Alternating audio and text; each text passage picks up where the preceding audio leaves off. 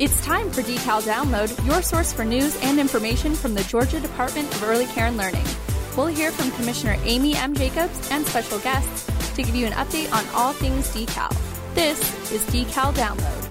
Downloading now. Commissioner, is it safe to say that health and safety are top priorities here at Decal? Absolutely. That is definitely the foundation of what we do here. You've got to make sure we have healthy and safe child care programs for the 337,000 children that attend those every year.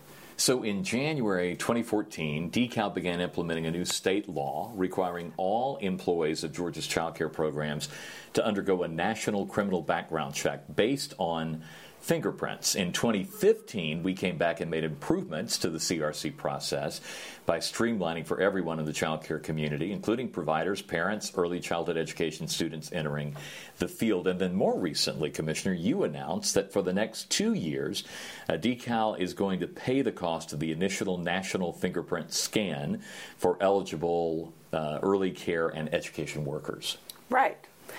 So we will be paying that cost for the next 2 years. And one common theme that we've heard since we implemented this, I don't think that the child care community was opposed to us requiring the fingerprint check, but we knew that the cost of that check was a barrier sometimes to employment, and we know turnover can be an issue as well. So when you have to pay that about $50 every time an employee or an individual has to pay it on their own before becoming employed, that was a barrier for our workforce, for the early childhood education workforce. Mm-hmm. So we received about $93 million from the federal government through our CCDF funds that we receive every year, which was a big surprise, which we've talked about before.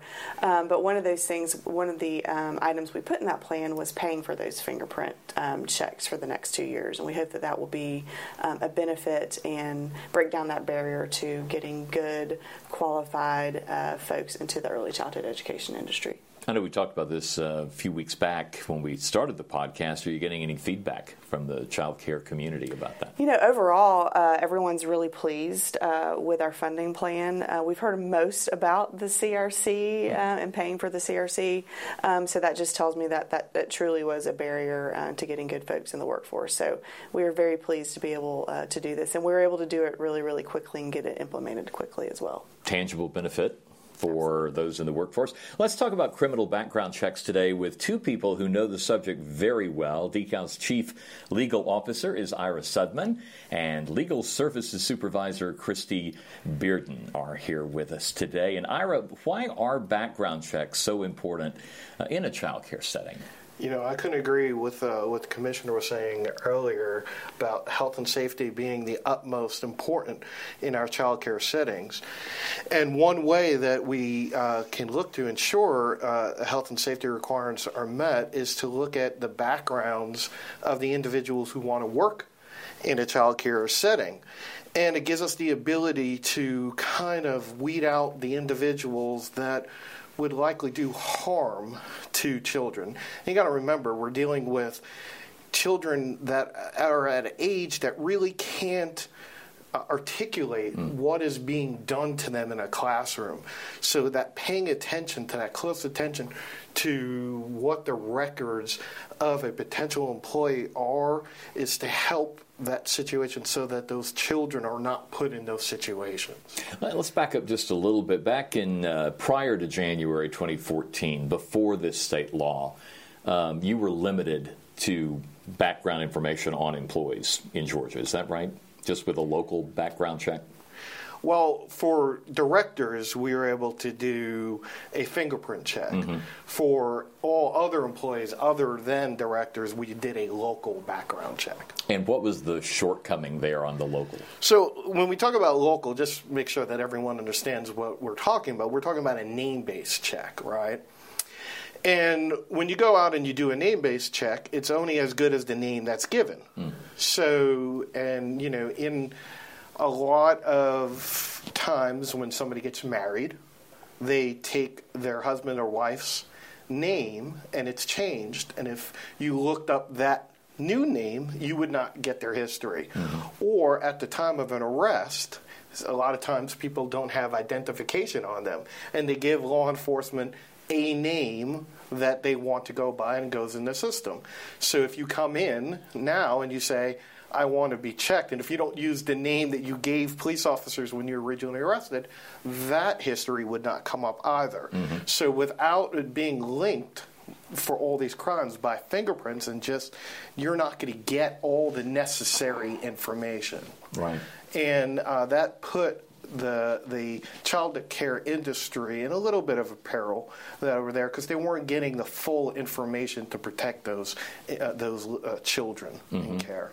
So in 2014, we had the new state law. We came back in 2015, made some improvements there. Christy, is everyone in a child care program required to have a satisfactory background check? Yes, absolutely. So the background check law covers everyone: directors, employees, volunteers, student interns. Everyone is required to have the background check letter that is issued by the agency before they begin. And you oversee a part of our agency that processes these background checks or issues the letters that go out. Talk about that a little bit. Yes, that's correct. So my team does everything related to criminal background checks. So we help people with their application. We help people with registering with Gemalto. We help people troubleshoot when something comes up on their criminal history that may be a barrier to employment. We help them to try to get court documents and things of that nature. Mm-hmm. So we do our best to make sure, of course, the majority of the people are perfectly clear and we're able to issue a satisfactory letter within 24 hours. But there are some times where we have to give people a little extra assistance. Right. And how is that received? That's got to be a difficult phone call, I guess. Yes, it is. But, the goal is to get people who are qualified to work in child care, to get them back in the door as quickly as possible. So we found that a lot of times the people come to us wanting to know how they can get back to the children that they love to take care of. So our job is to just try to get them back to work as quickly as possible. I want to give you a chance to congratulate your department. They have processed a lot of background checks since this all began in 2014. Yeah, we just actually hit our 100,000 letter mark. So we're pretty pumped up about that. And that's the comprehensive satisfactory determination letter. So we have two levels of letters that we currently issue.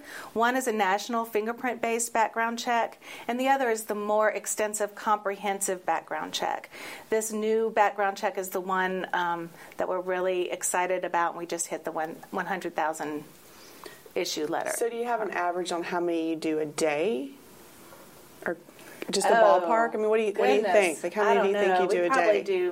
Probably do 200 to 300 a day. Because I bring that up because I know when I first started back in 2014, it was a fairly new process, and I think the processing was around 5 to 7 days, and every couple months. So now it's 3 to 4, and now she said it's 24 hours or less, and you don't have a huge team that's assisting you with that. So that's I think it's the processes that Christy and I are put into place have helped get that processing speed up. Yeah, thank you. Yeah, we're really proud that we got some statistics back, and it's between 0 and 48 hours, 86% of the satisfactory letters are issued. So we're really proud of that. Now, walk us through the process a little bit. If I am new in Georgia and I want to work in child care, what do I need to do? So it's really an easy 3-step process, and it's register, apply, and fingerprint, RAP. Okay, so you want to first register with Gemalto. That is the company that processes our fingerprints with us. So there are some changes here when you register with Gemalto, so I encourage everybody to check our website for the updated instructions. But just briefly, in order for the agency to pay for it, now you have to select the new reason code, which is decal-child care provider/director/employee. So there's a new reason code, and it used to say daycare, now it says child care, so we implemented that change. The other change is when you select that reason code, you'll have to drop in this code, GAP 11164. And that is in the requesting agency ID number, and that is what you need to put in if you want DECAL to pay for your background check. So that's the registration process through Gemalto. The next step is you have to apply to the agency. So you have to go online and submit a records check application to DECAL. This gives us the authority to read and receive that criminal history and issue your letter. And then the third step is to just find a fingerprint location site nearest you and have your fingerprint scanned.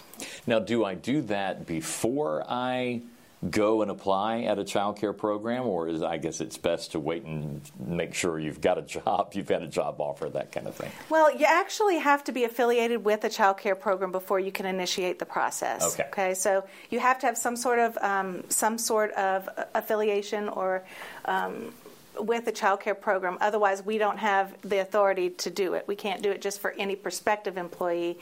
It has to be for someone who, just for anyone, it has to be a prospective employee. What about transferring, if I move from one child care provider to another? How long is my background check good? Well, this is a great question. So you have 1 year from the date that you fingerprint to move that letter to another facility or to move it to 2, 3, or 4 facilities.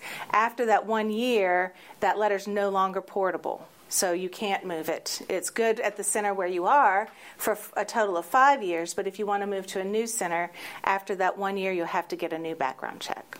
And Ira, people may not know this, but as DECAL employees, and this is part of the law, we're required to have background checks. Absolutely. One of the things when we made that first initial change, Commissioner Cagle at the time, one of his strongest beliefs were that if we're going to make providers out there required, we should follow the same standard. Mm-hmm. It's time to renew mine, by the way. I need to go do that. I've got to go get fingerprinted now, so I'm in the system. And I failed to ask this, Christy, before about age. Is this true for all employees regardless of age? Yes, actually, the new federal law says regardless of age, anyone who's encountering children in a child care setting is subject to this background check requirement. The only exception is someone who resides at a family child care learning home. So there is an age limit there, so only residents who are age 17 or older are required to have a background check in that setting. Okay. What is a provisional employee? A provisional employee is, so the definition of this has changed recently. So now a provisional employee is anyone who's working at a child care facility who only has a national fingerprint-based background check clearance. That means they don't yet have the comprehensive. So if you're a provisional employee with this national letter, you have to be supervised at all times by someone with the satisfactory comprehensive background check. Mm-hmm. Now the comprehensive check includes the national fingerprint, but it also includes a check of the Sex Offender Registry, the State Sex Offender Registry, the Georgia Child Abuse Registry, and it checks other states that you've lived in the last 5 years. So a lot of times that last piece is what causes a little bit of delay because we have to wait on other states to respond. And if I need more information on background checks, I have a strong feeling they're going to go to our website. Absolutely. So we have recently put on the front page of our website, on the home page, a new quick link. It's a green tab that says Criminal Records Unit, so you can click on that straight from the home page and get to our site with all the instructions. And we're posting some webinars and tutorials right now. So. And Ira, you've been here from the beginning. How do you feel about where Georgia stands with this requirement? It's just been wonderful. I have to thank both commissioners that I've worked under, Commissioner Cagle and now Commissioner Jacobs for their strength in this area, and but also the legislator and the governor for knowing how critical it is to improve the health and safety of children in care. When I first came in, and as we were talking about with those name-based searches in the past, and then just wondering, did that person who you're giving some type of approval to had they committed a crime in the past? You just never know. And they're working with infants, children in care who can't speak up and say something is not right here. And to see that we had such strong leaders in Georgia that saying, putting that health and safety of children, it's just made me feel, stronger and stronger about the reason I want to stay at DeKalb. Mm-hmm. And you have a lot of interaction with other states. Is this unusual? Is it an unusual law to have in place? Well, we in Georgia have always had a requirement to look to other states for their criminal history. We had in our law in Georgia that said that if you committed a crime in another state, would have been a violation if they committed in Georgia, they would be unsatisfactory. So we've been reaching out to other states for a long time for histories, but now the federal law, it's added on to it, where we also reach out to their child abuse registry and the sex offender registries for states. So it just adds on to that comprehensive look that we've always had in Georgia. Again, we're probably one of the strongest background checks in the state, if not in the country. That's great to know. Christy, if anybody needs more information, they go to the website. Can they contact your group at DeKalb? Absolutely, and we have a toll-free number that is on the website. All right.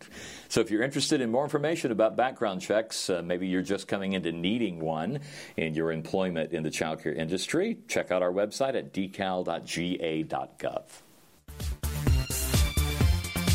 Now your questions from the water cooler. Hello, this is Billy Reed. I'm the Information Security Specialist for DeKalb.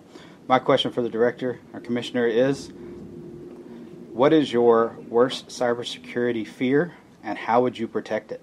Billy, that's a tough question, but I will tell you, and I think we've kind of talked about this when I see you in the office sometimes, is the deep, dark web is haunting us, and it's a true threat, which is it's just crazy to think about. But when I hear about ransom requests to state governments, I mean, that's just something that you never thought you would hear someone sending a ransom request for information or to upload your system or get personal identified information from your system. It's just, it's a weird world we live in. But so all that scares me a little bit. I know we have security measures in place at DeKalb, and we're working to even improve those. So I know that our team is on top of that, and we'll make sure that we keep our systems safe. And one thing we do is we have a security minute from our leader in security. We do. Just to make everybody aware. It's really just sort of staying on top of it. Well, it's just, just listening to the tips that our IT folks and our and Brian gives us as well about, always locking your computer and don't click on an email that you think looks